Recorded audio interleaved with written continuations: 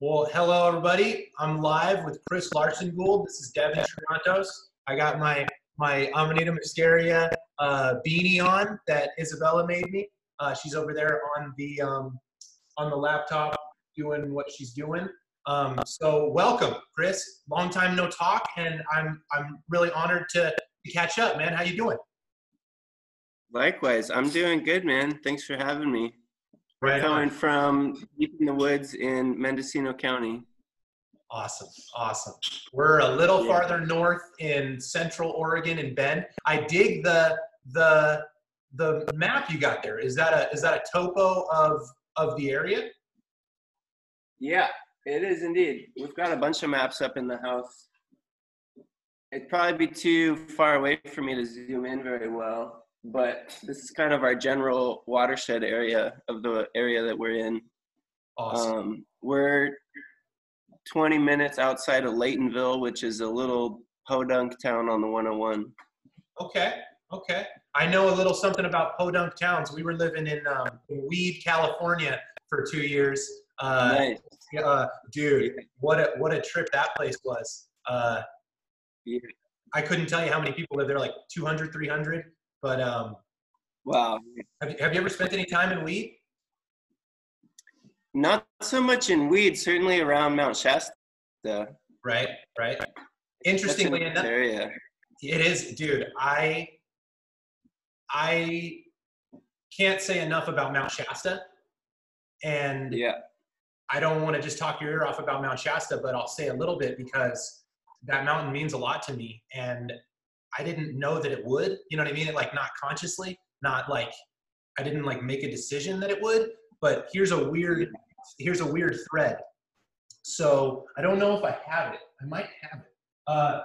I did a retreat in Sedona, Arizona years ago when I was like, I don't know, I was in UC Santa Cruz and I was trying to figure out what I wanted to do with myself and like what trajectory I wanted to take and, trying to figure out like, you know what I mean? Like how we all go through those periods of time when we're trying to make sense of our place in the world and so forth. And it just so happened that I found a group of kind of like fantastical thinkers, and they were, I love sci-fi and fantasy, and I've always been into like mystics and pseudoscience or things that I find to be really interesting, and these people online, Bridget Nielsen is her name, and believe me, this has to do with Mount Shasta, so I'll bring it back to Mount Shasta. But she, interestingly enough, is a part of the Hybrid Children community. If you've ever heard of this, there's a group of people that say it again. Hybrid, like crossbreeding, hybrid children. Have you ever heard of that? No, I don't think so. So the people that are into hybrid children believe that they are the people who channel like alien children. This is like a whole subculture of the like, I don't know what you'd say, like the channelers or that group of people. I am not very much of a joiner, so to speak, but I was intrigued, and they had a retreat in Sedona, Arizona that was called the Live Your Passion Retreat. And so I was like, yeah, sign me up, man. I'm living in Santa Cruz, surfing every day, smoking, like not really excited by school or anything. So I went to this thing, and they were all, crazy if you ask me, but I mean, I think everybody's crazy. But what I experienced was really beautiful. We ate really good organic food. We went on these walks together. We experienced Sedona. Have you ever been to Sedona? No, I haven't. Bro, you'd love it. The red rock of Sedona. It's a real spiritual place. It's like Shasta. It's a group of kind of hippie, like a hippie community, and so there's a lot of focus on health and spiritual wellness and all the kind of things that you're into if you aren't a real reductionist thinker, I would say. And so the experience was really neat. And we did these hikes and like these talks and circles and things that are really helpful if you're, you know, going through tough times. And I certainly was. And one of the Yeah. things that we did was we did watercolors. So we made 2 watercolors. We sat around, and one of the watercolor ideas was paint you as a child and then paint what you are now. And looking back at what I made, it's kind of a trip. So me as a child, I don't even really understand what I did, but this is one of them. And I think it's like the energy inside me, and then like the spiral of it, and evocative of like a seashell or something. So this was one of the ones that I did, which is like kind of, I don't even know how to orient. Kind of neat, right? Like the red and the yellow, like the emotion inside, and you know. So I thought that was cool. So that was the one I did. But the reason I brought up this whole weird winding story is this is the other one I did, and I wasn't under any kind of, you know, influence when I did this, and yet I find this to be an extremely powerful thing that I drew, because then I went on to experience it. So this was when I was still in the Santa Cruz days of college, and then afterwards I moved to Tahoe, met my wife, and then we together moved to Shasta. And bro, look at this. So this is a pyramid that I think evokes the idea of Shasta, with the energy connecting the rising earth to the heavens, and then the cyclical, you know, kind of dragon of lenticular energy that goes around big mountains from you know, prevailing weather systems, and then like the toil and struggle of people in the valley. I'm really proud of this. I haven't looked at this in a long time. Check this image out. Cool. Isn't that neat? Isn't that neat? Yeah. So that's you and as an adult? This is me as an adult. Totally. Very nice. Like all grown up. I'm sorry. Yeah, right? Right. So, we spent some time in Shasta and really enjoyed it. And now we're in Central Oregon. And bro, I made a decision to orient my life around skiing, because I know it makes me happy, and that helped me a lot. So enough about me. I'm curious, because last that we palled around, I had understood that you had oriented yourself to organic farming and understanding farming practices and being able to work the earth in effective ways. Is that fair to say? Is that still the trajectory you're on? Is that one of your like tell me? Yeah, absolutely. I think I'll be farming for the rest of my life in some capacity. We were last hanging out in 2015, I believe. And shortly after that time, my partner and I moved up to Portland. Okay. Portland, Oregon.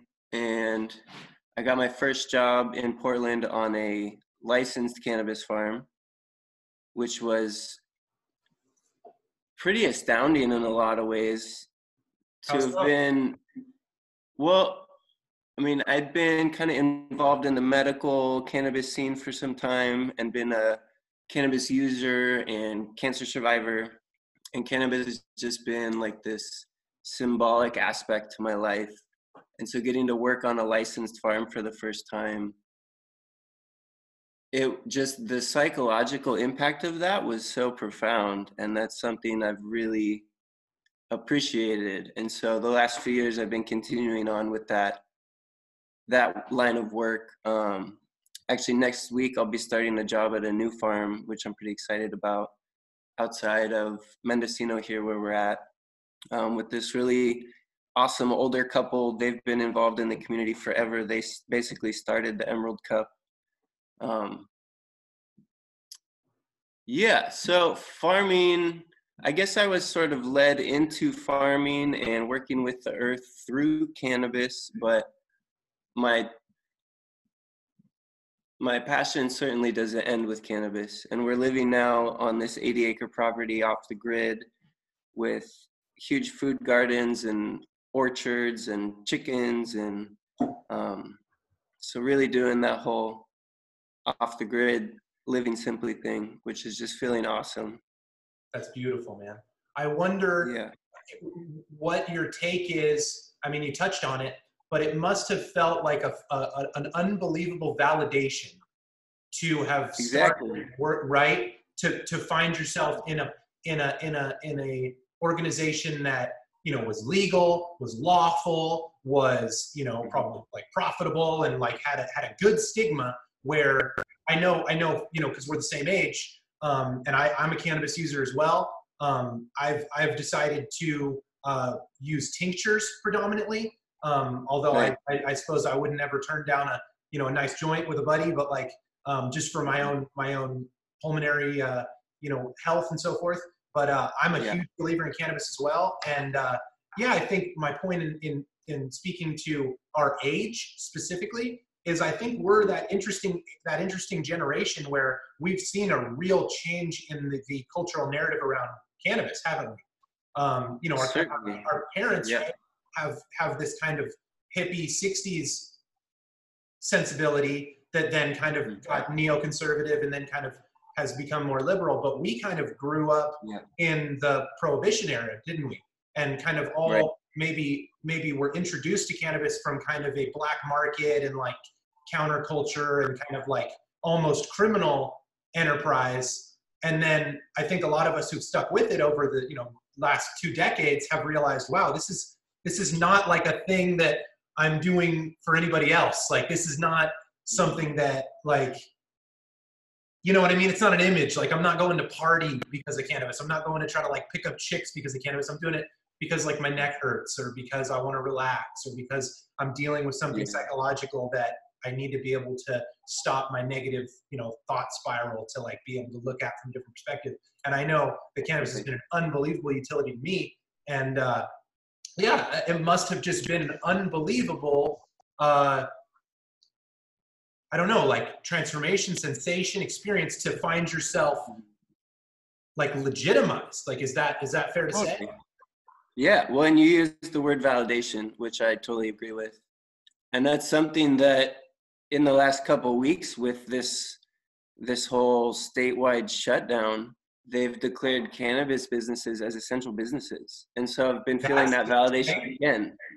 Yeah. So it's like the entire world is shutting down, and yet the state governments have said, at least here in California, that a cannabis business is just as essential as the pharmacy and the grocery store and the gas station. And so talk about validation, like, yeah. And that's like, I like what you said about your own personal experience with cannabis. And for me, it's like cannabis sort of it gave me this reverence for the earth, which includes all of farming, which includes all of the creatures of the earth, all of the other humans, everything, right? And so that's what draws me to working with that plant in particular, is like, how do I share that reverence that was brought to me with other people? And I feel like it does that. And in this time of like a dire climate situation, I think all of us could really use a deeper feeling of connectivity with the earth. And so that's kind of what I strive for. That's beautiful, man. That's beautiful. I've felt similarly. I've never grown cannabis outdoors to any great success, probably just from ignorance. But I've grown indoors a couple times, and my experience has been an awe of life, in the same way that I think people feel about having children. I certainly don't know that because I'm not a father, but certainly in the same way that I felt with raising animals. Like, I think that that's such a beautiful sentiment, man, to have had the experience of seeing something that you recognize has improved you, right? Like, has like given you a deeper respect for something that's bigger than you, the earth, right? It's bigger than all of us. It's our mother, right? It's like the reason why we're here. It's what we come from and what we go back to. And weirdly, right, there's this plant, and it's almost like culturally we're meant to, or we're, you know, desensitized from the magic of plants. I mean, plants are magic, you know? And I think that cannabis is one of the, if not the most accessible routes to that to that magical appreciation, if you will. And so I'm really stoked to hear you say that. You know, yeah, I mean, I've struggled for years, man, with my relationship with cannabis because, you know, I knew it was powerful and I knew it was effective, and it took a long time for me to kind of ground myself enough to be able to use the plant in a way where I was still stable, you know, socially, interpersonally, intrapsychically, where I could not flip out other people, and I could like show what I've been given of value, and like in a like a take it or leave it way, in a like way where I'm like, hey, you know, I'm not trying to get converts. I'm not selling anything, you know, but like, hey, you know, I have back pain too, or I am stressed out too, or I get headaches or whatever. Like, this works great, you know. So I just think that's such a neat thing, and weirdly, right, it in some way is hyper relevant to the situation that we're going through now, in that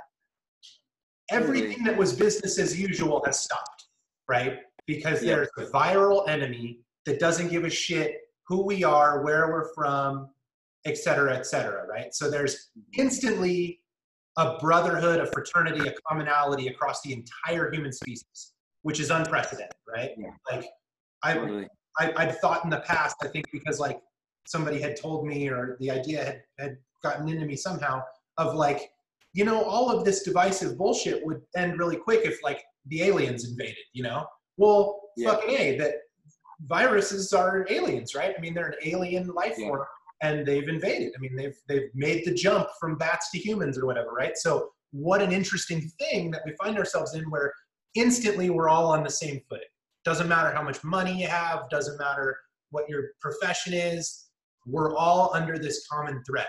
And weirdly, it I feel demands that we reframe our priorities. And I would contend that you've already done that. Well, that's nice to hear. I mean, I'm certainly just one day at a time on my own path, right? But and I mean, this viral situation we're in all of a sudden, to me, hasn't felt like a shock. I feel like my entire adult life has been spent learning about how fragile our system is to begin with. And whether it was infectious disease or, you know, crop failure because our entire food system is based on one plant, the corn plant. Like, there's so many options I've been learning about my whole life as to why the system was gonna fail at some point. And here we are experiencing the system failing. And so I guess, I don't know if it was any sort of foresight, but I've just spent a lot of my life trying to live in a way that didn't depend on that system, because I felt like I was seeing through that fragility. And like, you know, I've even been thinking back to our work with One Earth Designs. Like, there you go. How do you cook food without depending on the propane company? How do you, all of it? So, well, and your filter systems as well. You totally seem to have walked the walk with respect to the understanding that, you know, big infrastructure, big business, big government, or what have you, without being political, is not the move, and that sustainability and, you know, innovation and you know, understanding at a high level, that is to say at a deep level, is the way. And I mean, my hat's off to you, you know, although I do like that. You know, you have my respect in that you seem to be a shining example of somebody who has educated themselves as to how to be a part of that solution. And I think that's beautiful, man. I think that that's something that, I mean, I'm certainly honored to be able to have the conversation and hopefully have people watch this video, because I too have had a similar, you know, revelatory understanding of the importance of autonomy, the importance of personal sovereignty, the importance of, you know, educating oneself and, like, you know, not relying on things that are, you know, potentially corrupt or corruptible, or, you know, so on and so forth. But I certainly haven't made the jump to being, you know, kind of a magician of the earth in the way that you are. And I don't mean to say that in some woo-woo way, but in a way where you're actually using your hands and creating these things. The trajectory that I've taken since our work with One Earth Designs, which was equally impactful to me, and I'll talk at length about that because I want the people that are listening to know what we're talking about. But I've kind of gone towards a deep desire to face the corruptibility in myself, the demons that I have that would allow me to be co-opted for things that are not in the best interest of the earth and our fellow man. Because I would contend that we all have that. It's not that there's good people and bad people, right? We're just all people. It's just, you know, like money's a bitch, right? And you know, and you know, there's a lot of things that can make us make incorrect choices. And so I've kind of gone towards trying to strengthen my body and work really hard on my fitness. I mean, that's been a large component of my mental health is you know, learning how to be physically healthy and mentally healthy. And I've tried to make that really a foundational focus of mine, and as well to connect with what I feel is primal and primordial and foundational in the earth in the way that I'm most comfortable and exuberant and jubilant, and that is skiing. And skiing is really truly an experience that I have and that I'm blessed to have, that makes me feel in my bones and my blood how absolutely improbably fantastic life is, right? Like the joke that I say when I ski a good line and there's somebody there, it's like, if I had to explain skiing to an alien, right? Like to somebody with no context, it would make no sense, right? There's these parts of the thing that we live on that are really tall. And there's this element that can be in all these different forms, and we fly down these big things with swords on our feet, and we and we use rhythm, and it's effortless and it feels really good. It's like it doesn't make any sense, and yet it's something that has given me an unbelievably deep reverence and respect for the earth. So that's been my trajectory, and I'm a bit ashamed to say that it hasn't really helped that many people in the way that I feel like maybe being, you know, a productive farmer or being, you know, a steward of the land does. But I've certainly started to work towards becoming the archetype of somebody that is more helpful with that knowledge that I contend to have. And that's been, I've taught ski lessons this year. You know, I've ski patrolled for several years. I got a job coaching ski racing for high school kids. And so I've been really blessed to be at that point in time where, in the same vein, I feel like you say, and I believe it's to be true, that you've been validated from taking the course that you have in seeing the value, right, for others, right? I've started to realize that. And I think a lot of that too is based on our age, right? Because we're that age, that 33, 34, where we're kind of now adults, right? We're just kind of transitioning into that, like, we've learned the lessons and now it's like time to walk the walk, right? I want to speak on One Earth Designs really quick, because I think that was a real catalytic part of, I mean, certainly my development, and I imagine yours too. Anybody that's not familiar, please go check out One Earth Designs. It's a company, One Earth Designs, and they have a product called Soul Source, and the Soul Source 2, or is it the Soul Source, I don't know what the Soul Source Sport. And when we were a part of the company, I believe that we were a part of the evolution from the original design. And again, for people listening, we grew up with a young lady who's brilliant. She, I knew it back in middle school, Caitlin Powell. and I mean, she's lectured at Ivy League schools. I mean, she's a very brilliant young lady. And she had the foresight to, in her travels, develop a product that cooks food with no input of energy other than incident solar radiation, right? So it's a parabolic dish reflector. It looks like an upside down umbrella, and it focuses all the solar radiation to a point, and you can put a pan on it and cook. And I was working in recruiting at the time in downtown San Jose, making money, man, making bucks, right? I was killing the game. And, you know, while you're sitting in a sales job in corporate America, you have a lot of time to, you know, browse the internet and make connections in LinkedIn and so forth. So what Catlin was doing when I was in that position came to my consciousness, and I was immediately intrigued because I saw what a beautiful line of thinking it was, how innovative to come up with a way to cook. We all cook. Everybody cooks, right? Without doing any environmental harm and so forth. So we worked for the company for a time, and I feel like what I was in small part concert to was the original design was large and bulky and a little bit unruly, and the second design that we all kind of were a voice of that needed to be developed was a more compact, portable version. And you know, I know that they're doing wonderful things. You know, the company's been on Shark Tank.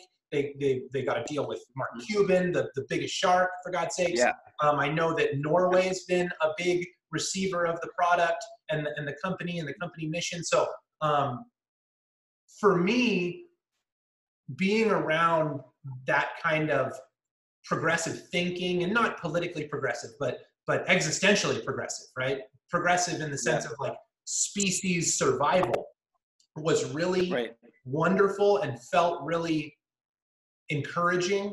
And yeah, man, I kind of took that experience, that energy that I got from that, and ran with it. And for me, you know, I had to face my own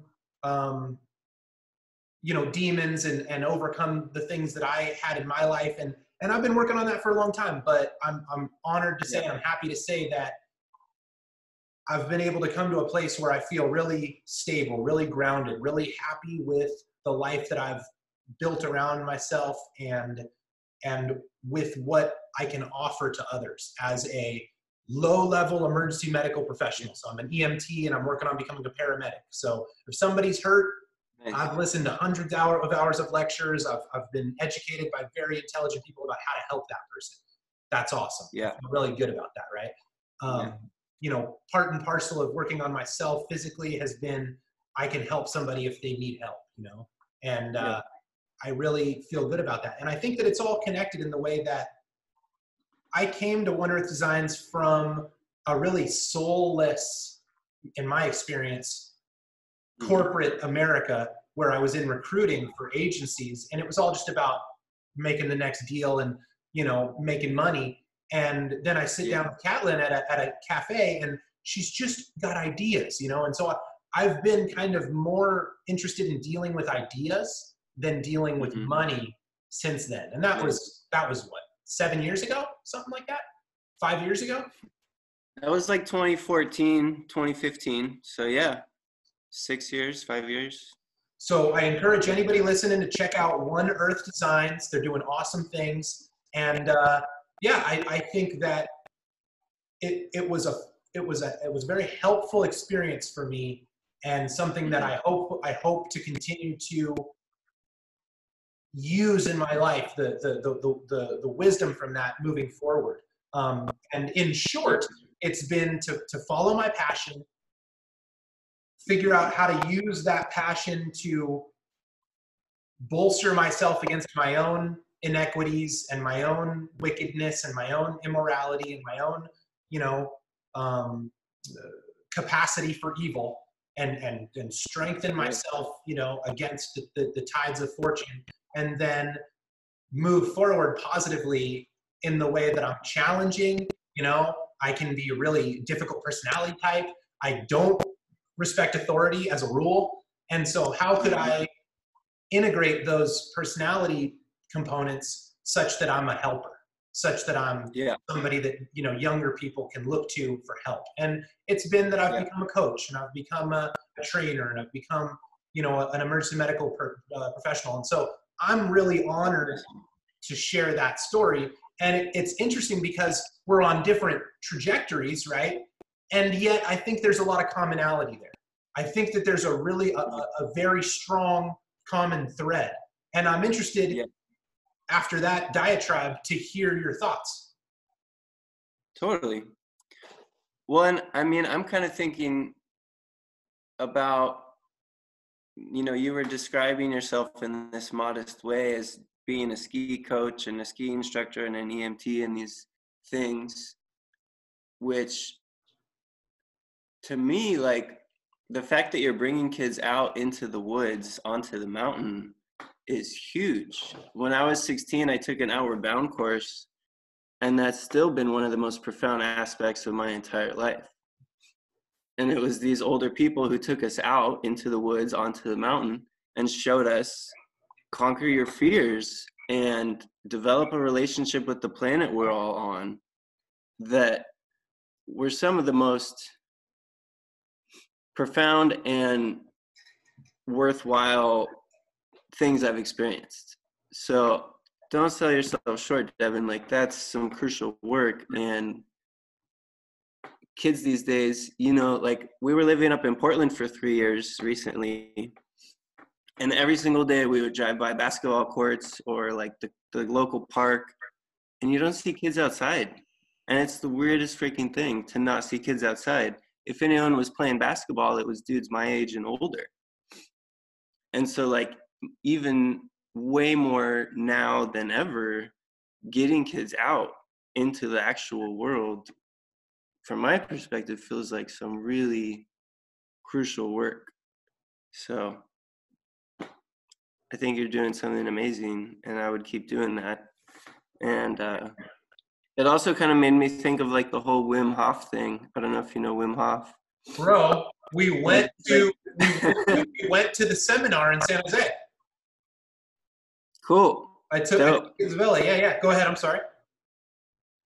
Oh, but just, I mean, Wim Hof's whole thing is like, look, you can survive in the cold with nothing, right? And it's those kinds of experiences that get us out of our comfort zone and that are going to help us create a better world.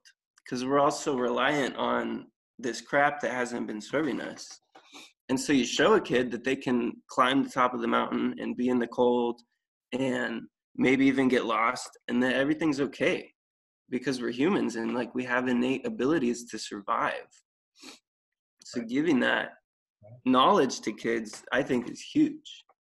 Yeah, that's beautiful. I've gone down that rabbit hole as deep as humanly possible, at least as you know. Yeah. I think it's very deep, let's say, in the sense that I went through a L1 compression fracture about 5-6 years ago, and interestingly enough, it was the same body part that my father had injured when he was about the same age. He had a fusion surgery.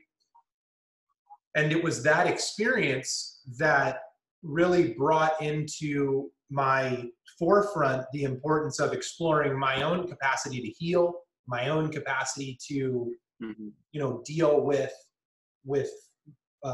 pain, with you know, the difficulties that I was having. And Wim Hof was one of the things that I found in that time. Cool. Did a lot of the breathing, do a lot of cold showers. And then took my wife to the experience. I have a video of it on YouTube. It was cool. They teach everybody in the theater the breathing, and then we all do an ice bath afterwards for 2 minutes, and that's cool. And the thread that has continued, or the part of that learning that has continued into Bend, where we're living, is I love to swim. And so I, in short order, found the best pool around us in the apartment that we're living in. and got a job there, so I wouldn't have to pay to go to use the pool. So I teach swim lessons there, Yeah. and it's closed down now, but you know, due to COVID. But I was working there for a time, and still am. I'm still employed by them. But they have a beautiful sauna, big sauna, Cool. like, fits like 20 people. And in the same way that dealing with the cold is a real transcendent experience, and if you don't believe me, you know, please, anybody that's listening to this, go check out Wim Hof, WIMHOF. I don't know if there's 2F or 1F, but I think there's 2. 2F, so HOFF is Dutch guy, extremely cool, teaches others how to use the power of conscious breathing to activate the body's innate abilities to deal with extreme environments, cold and hot, interestingly enough. So he doesn't talk a lot about the heat because he's kind of branded as the Iceman, but I've used what I've learned in my own, you know, life, and then, you know, from listening to him and what he has to say. And weirdly, the sauna at Juniper Swim and Fitness has been, for me personally, an extremely magical place, in that almost every time I've gone there, and I've gone there many, many times, I've gone there maybe 30 times, 40 times, I don't know. You know, I was going very regularly and staying fit and working, and then using the sauna just as a rule, right? I would either do it before I would teach a swim lesson to get really loose, or I would do it after, like a cardio workout, because then I would go do a ice cold shower. And one of the great things about living in the Pacific Northwest is the tap goes fucking freezing. So if you ever do want to experience the benefits of a cold shower, if you live in Seattle or Portland or Bend, I don't know about Portland, but if you live somewhere with access to cold water, it's just wonderful, right? Like Tahoe is like that. So, you know, I always knew I could take a nice cold shower at the gym. But my point is, every single time, or just about every single time I would go to the sauna, I would have these really beautiful conversations with people. And not just like, how you doing, you know, care about you, love you, nice to see you, you know, not just sweet connecting conversations, but like these like challenging, like Greek drama, like let's put our ideas out there to allow them to you know, come up with better ideas kinds of conversations. And bro, it was a rule as opposed to the exception. You'd have these real smart people showing up, and I've tried to understand it, and I'm not one given to thinking that things are coincidence, because I really gained a lot from the conversations that I would have from going in there and in seeing people's, and my own, of course, included, biases and preconceived notions about themselves or others, or their feelings about, you know, an occurrence that had happened. And I just felt like that was my experience of the proverbial town square that I think we've lost, right? In the same way where you're saying you're not seeing kids out playing, right? The you know, the community, you know, playroom. I think we've kind of lost the community, you know, battle of ideas, right? Because it's really important, right? Like, we can all be fellow citizens and disagree viciously with one another inside of the sacred space of debate or discussion or argumentation. And I find that to be really wonderful when I can fiercely disagree with somebody and love and respect that person. Like say, like, you know what I'm saying? And leave that conversation with a deeper level of respect for that other person, whether or not we agree on the issue at hand or the idea that we've presented. And I think that that's been a real great part of my evolution as a person recently in the last few years, is understanding the difference between ideas and, you know, and human value, right? And like existential character, right? Like, and it's helped me a lot because it's allowed me to have like political discussions and environmental discussions and discussions about, you know, pharmaceutical drugs and recreational drugs and this and that and the other thing, all these really hot button issues that I feel like we've been, as consumers of media, made to feel like are threats to our person if presented in a certain frame. Now I have the tool set to be able to say, I'm here and you're there. And that's cool. And now I want to be able to articulate something, and I'm interested in your take on that thing. And I think part of that has been understanding. I mean, okay, here's a weird thought, and I want to try to articulate it for you. I've learned in the last few years what space is, what sacred space is, furthermore. A trite way to say the same thing is a bowl is important. A bowl is useful because of the empty space in the bowl. Right. And in the same way, I've learned that if I'm strong enough physically and mentally and spiritually or emotionally to be able to hold space, then magic can happen in that space, right? A person can learn to ski. Right. A kid can face their fear and challenge themselves. Another person can argue with me or say, you know what, that thing that you said, I have this other experience, and that doesn't line up with my experience, and I want you to hear, what I have to say. I've learned what space is, and it's been an extremely transformative part of my life, and I want to continue to explore that faculty. Right. And people that really inspire me and I look up to have done the same. And yeah, man, so much. I'm sorry. That's so much. I'm just thinking how those interactions are so much more easily facilitated when we're in person with each other, right? And the second we get onto the internet, it feels like that just kind of goes out the window. So how do we figure out how to do that? I mean, maybe you and I are doing this right now. Yeah, we're doing it right now, right? How do we take that empty vessel, especially now that we're all stuck at home, and actually have conversations with each other? Because that's my issue with the internet, right? Is like people don't seem to be able to listen. And it's one thing to disagree where you're still actually absorbing what the other person said, and it's entirely a different thing to just immediately write that other person off because some light bulb goes off where you're like, oh, they're in that other camp, that I'm not in that camp, I'm in my camp. So I feel that's something we can all brainstorm. Like, how do we strengthen that? I'm sorry. Oh, I was just saying, we can all brainstorm, like, how do we strengthen that ability in ourselves and as a collective to actually listen to each other and actually communicate, which I feel like is what you're describing. Yes, sir. I have seen more recently evidence of civil discourse than I ever have on the internet. And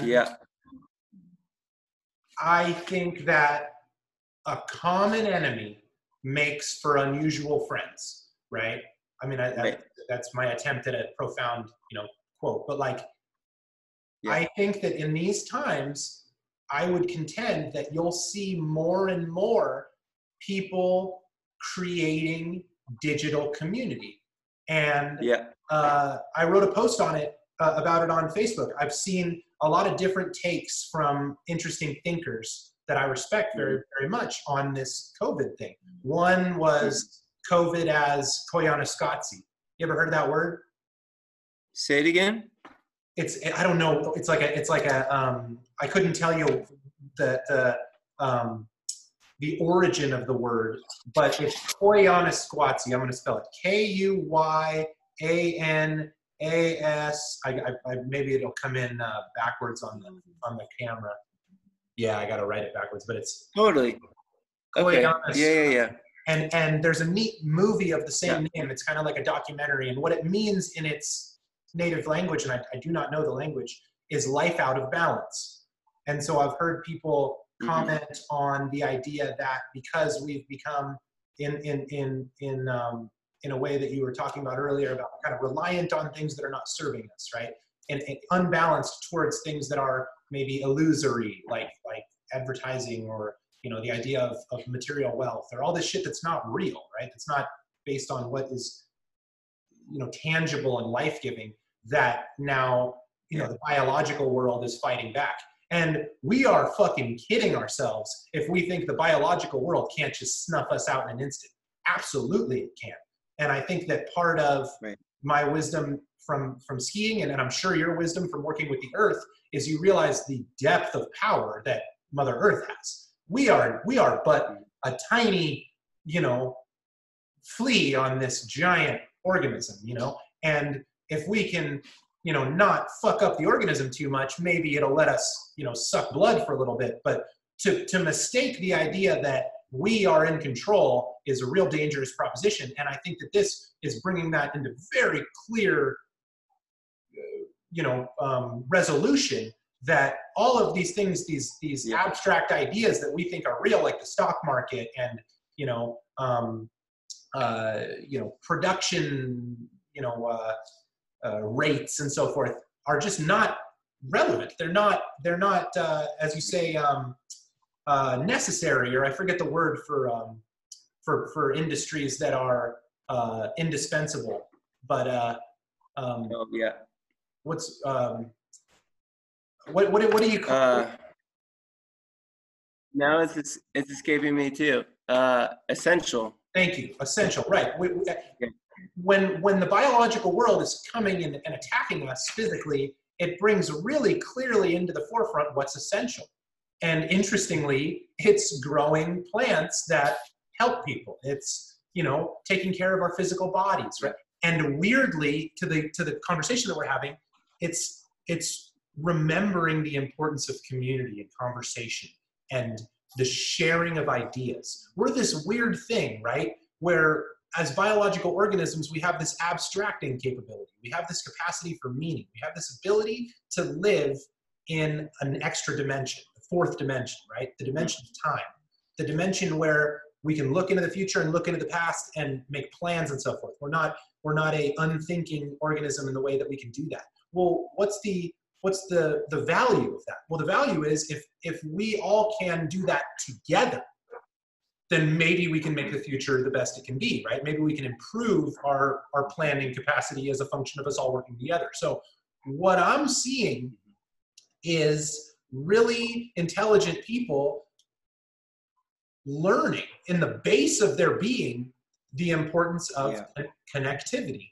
And in that sense, I think the popular argument that we've all heard, that social media is evil and it makes us all feel bad about ourselves and it's ruining the youth and it's this popularity contest and, you know, it's this dopaminergic, you know, hijacking and which is probably all true, is not the whole story, I would contend, because it's also this manifestation of our innate connectedness. And it's this ability to use this kind of hyperdimensionality where arguably we already had it, you know, in this Tesla, in like Nikola Tesla-esque revelation where, you know, the earth is a perfect conductor. And, you know, if I think something, then people that are connected to me have that same idea.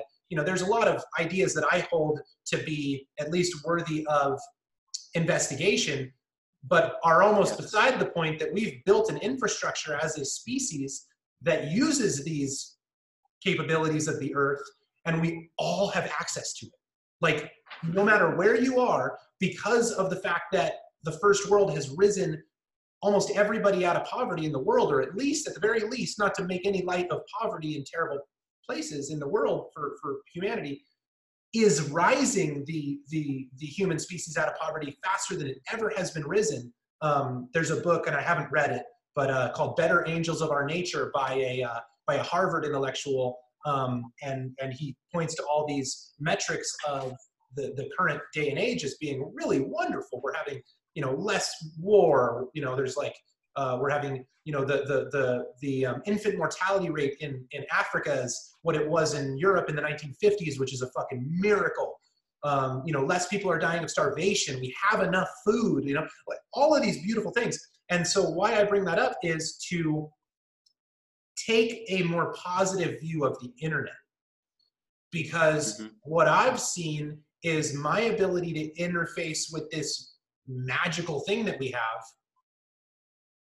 with respect to my own autonomy, my own sovereignty, my own genuine wish to be the best that I can be, creates value for myself and others. And this conversation that we're having right now is an example of that.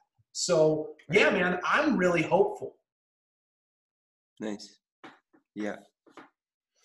Yeah. It's nice to be reminded of the good news and the progress we have made. Right? It's not always easy to see it. Not if you watch the news, huh? No. I've been trying to limit myself even more than usual because that stuff is toxic. I agree. I'm sorry. I was going to say, can we take a 2-minute break? Of course we can. No sweat. Let me pause and we'll come right back. Sweet. All right, later. All right, we're back. I apologize, man. I feel like I'm talking your ear off, but I'm caffeinated, A. I'm already a manic personality type, B. But C, yeah, you're getting me excited about some of these concepts that I think are really, really interesting. But what's on your mind, man? What are you thinking? Because I'm interested to play with some ideas that you find to be relevant or worthy of conversation. Sure. I mean, there's so much going on right now in this collective thought arena. It's hard to, this past week especially, it's felt hard for me to focus. And I imagine other people are feeling some of that too. And so I've been just remembering and trying to put into practice what helps me feel more in balance and feel more focused and all the things that I want to feel. And that can mean a lot of different things, but that's kind of what I've been working with recently, is how do I take the context of this global situation and be pragmatic about it and not be overcome by any sort of fears and worries about it. And really that just comes back to like my daily routine. I need to keep a lot of what you talked about feeling good, about feeling healthy and vital. It's like, I can't do anything if I'm not feeling that way. And so to me, this is another reminder of how important the daily practices are of drinking enough water and sleeping enough and eating healthy and doing whatever we all like to do. I've been doing a new kind of meditation that's felt really good. Getting my dog outside and watching her have fun, because the world hasn't changed for her at all, So that's kind of where I've been at this last week, is reinforcing the good habits I was already working on and feeling like, when a situation like this presents itself, it's an opportunity to focus even more intently on those habits or to throw them all out, right? Like I've kind of seen online, like a lot of folks on Facebook, like the memes about I'm still in my sweatpants and I'm drinking wine at noon. And like, I totally feel that, right? It's so easy to be overcome with this situation. And so I'm trying to remind myself, like, I need to keep doing what I've already been doing and stay focused on what I've been focused on. And at the same time, like, feel those feelings and not write them off, because the whole world is engrossed in this uncertainty and this fear. And like, at least for myself, I definitely just pick up on that, whether I like it or not. And so, yeah, that's kind of where I've been at this week in particular. This past winter, over most of December and some of January, my partner and I went to India and stayed in an ashram for 5 weeks. Wow. Which was just beyond incredible. And we were able to pick up a lot of new good habits and learned a new meditation and just felt like really rejuvenated from that experience. Tell us about the meditation. What have you learned that has brought a new meditation to you? It's a particular meditation taught at this ashram, and it's I mean, I don't think the style or the nuts and bolts really matter. I think what matters is finding what feels good for each of us and then doing it every day. Like, that's what matters. And doing it every day despite the global situation and despite the news and despite however I'm feeling that day. Like, to me, that's the lesson. And it almost doesn't matter. Meditation at this point in our culture is such a loose word, and I know it means a million different things to a million different people, and I think that's totally fine. You know, for some people it's art, for some people it's walking, for some people it's sitting quietly. It means a lot of different things, but I think the key is it has the capacity to get us into a place where we feel more calm and we feel ourselves and we feel the things around us. And again, like, it's the act of doing it that matters. It's the act of prioritizing that matters. This coming week on the 4th, April 4th, there's this huge global meditation happening, and folks are trying to get as many millions of people involved as possible. And kind of the goal of this meditation is, like, we've all been inundated with these worries and these fears around this virus. And I mean, I mentioned that it's important to feel those feelings, but we don't want that to be what we take away from this experience. And now we've kind of had this chance to absorb this and feel this. Now it's time to get back into creating the world we want to see, which is where we were at before this happened. And so, yeah, I would invite you, Devin, and everybody to join in. I think on the West Coast, it's around 7 p.m. on the 4th. Okay. And I believe there was a website affiliated, like globalmeditation.org, something like that. I definitely know it's April 4th. Okay. And I've been seeing events like this popping up more and more. And it's been shown scientifically. There was a great study done in the 70s in Washington, D.C. about the effects of group meditation. This particular study in D.C., it lowered the crime rate. They had a few thousand meditators, and the crime rate in D.C. went down exponentially for that time. And so I guess why I'm bringing this up is, like, this is what I'm feeling personally, is like, this virus has happened and it's making us feel a certain way, but nothing else has changed. And, like, we all still have our duty here as creators of this world that we all create together to proactively go about that. And so sitting quietly and going within yourself and kind of bringing out what that looks like to each one of us is, I think, a crucial aspect of how we do that. I couldn't agree more. I think that's a big component of strength of character, right? Being animated from within. Right. You know? Yeah. Connected to one's own heart, one's own capacity for intuition and empathy, as opposed to, you know, running the programs that we've digested, you know, from whatever, you know, blinking lights and loud noises we've consumed that day, you know. And yeah, I think that's so beautiful. I literally was writing down notes as you were saying what you were saying about group meditation, because it you know, fractaled out a thought pattern that I had that I wanted to share with you, and that is group meditation must, by my supposition, by my assumption, you know, open to interpretation and argumentation, affect the world around it in the way that you say it limited or rather lessened crime by holding space, by creating space, by doing what we had talked about earlier. And it made me think of the work of Rupert Sheldrake. Have you heard of this man?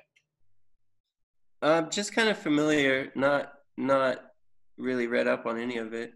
He's a very interesting scientist, PhD level thinker, in academia, but like any really profound seeker, if you will, he's been shunned by the mainstream in the same way that like Graham Hancock has been, if you're familiar with his work.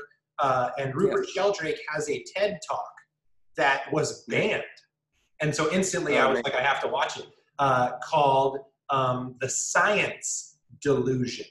It's very, very good. He's very intelligent. He's not selling anything, but I wanted to bring him up because his work for years as a competent scientist is related to the concept of holding space, in that his seminal work is the idea of morphic resonance. And have you heard about this? Yeah, certainly. I'm not sure if it's through him or not. There may very well be a community of people working on it. I do not know, but I was brought to the ideas of morphic fields, morphic resonance, morphogenetic fields and resonance through him. And that being said, if you buy that, and it sounds like you do because you've had the experience of, or at least are given to believing maybe from your own experience the profundity of group meditation, and I do as well. So I literally wrote group meditation, holding space, morphic resonance, Rupert Sheldrake, and then I wrote manta ray. And I'm going to tell you a story about a manta ray because it makes the point. I was years ago in Maui. I've gone to the islands, as I'm sure you have, as a California kid, right? And have a bit of a tie because my dad's brother lives on the Kona side of Hawaii. So I've been able to go because of his life and work. But long story short, I was in Maui and we did a scuba dive on the backside of Molokini Crater. And the backside of Molokini is like a crescent moon. And the backside is a wall. So it goes really super deep, like it's sheer, So it's beautiful, the sea life. So we're doing this dive and we're drifting. So it's a drift dive. So they drop you and then they go around the boat and you just flow towards them. And the dive was capped by us moving slowly toward in the current a giant manta ray. Bro, this manta ray, and I'm not exaggerating, was easy 15 feet wingtip to wingtip. Maybe 20 feet. A giant animal. In the same way that, like, if you're in a little car and you like go up to like a school bus, you're like, that's a big thing, We're going towards the thing and it's just giant, right? Bro, it moved in such a way that it recalibrated my concept of what efficient movement is. I saw and I felt in my chest grace. Because this animal that's, God knows how many pounds, thousands of pounds maybe, certainly many hundreds of pounds, giant, mouth, you ever seen the manta ray mouths? They don't really have like a mouth like this. They have like a kind of like a feeder, thing. Yeah. And it was filter feeding. So it was staying right in the current, right? In the same place. And its wings were, processing the current, right? And it was static in the water column. And in the exact opposite way, neurologically, that a person responds to like a shark, where you get that fight or flight sympathetic response, what is it, catecholamine dump, of adrenergic, norepinephrine and epinephrine, adrenaline. I had a parasympathetic activation. Cool. I was physically lulled by like the siren song of an animal that was holding space. Wow. And I've had that experience one other time around whales and around dolphins. But here's my thesis. We're not the only animal that does that. Right. Hold space. And yeah, man, I think that meditation and being in the self, and it kind of inoculates you from manipulation. And Hmm. the natural world has shown me that. Like it's taken Yeah. a long time to like digest it, right? To like make sense of it and Yeah. put it into perspective, or like try to understand it. But I've had the experience of being around space held, and That's so protected. cool. And yeah, bro, Yeah. that was a beautiful experience. So I want to share that with you. That's awesome, man. I was lucky enough to go to Maui as a teenager, and I had an incredible experience with a 15-foot manta ray in Maui myself. You're kidding. No, we went. We weren't. I've never scuba, but we went snorkeling, and they took us on a little boat to the next island over, which is one of the private islands. Was it Lanai? And we snorkeled. Could have been Lanai. I can't remember for sure. And we snorkeled around, and it was some good snorkeling. There were some cool turtles and stuff. But it was on the boat ride back. And all of a sudden, the driver just stopped the boat, and we're just sort of coasting through. And we're all looking at each other like, what's going on? And the driver's all silent. And finally, we all kind of realized, like, underneath the boat is this manta ray that's bigger than the boat. Wow.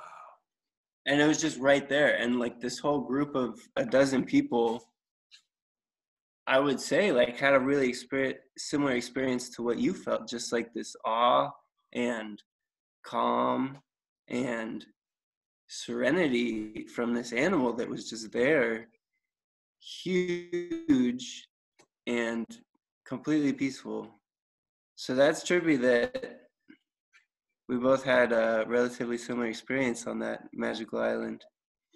It's something that, like skiing, I don't know that I could articulate effectively, but certainly I've learned that strength interpersonally is gentleness, right?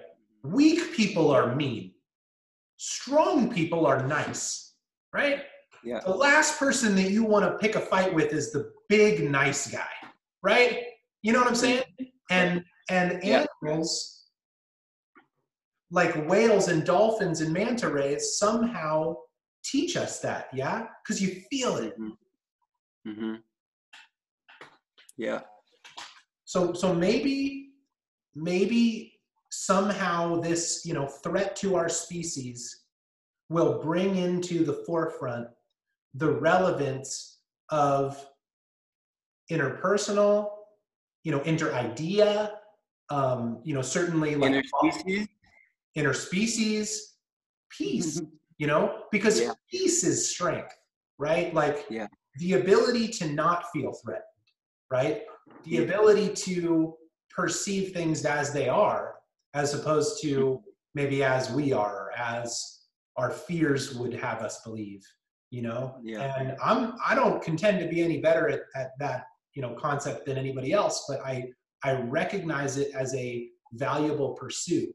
And it's one of those things that I think you feel in real time, and is really healing and life-giving and serene and calm inducing. And Yeah.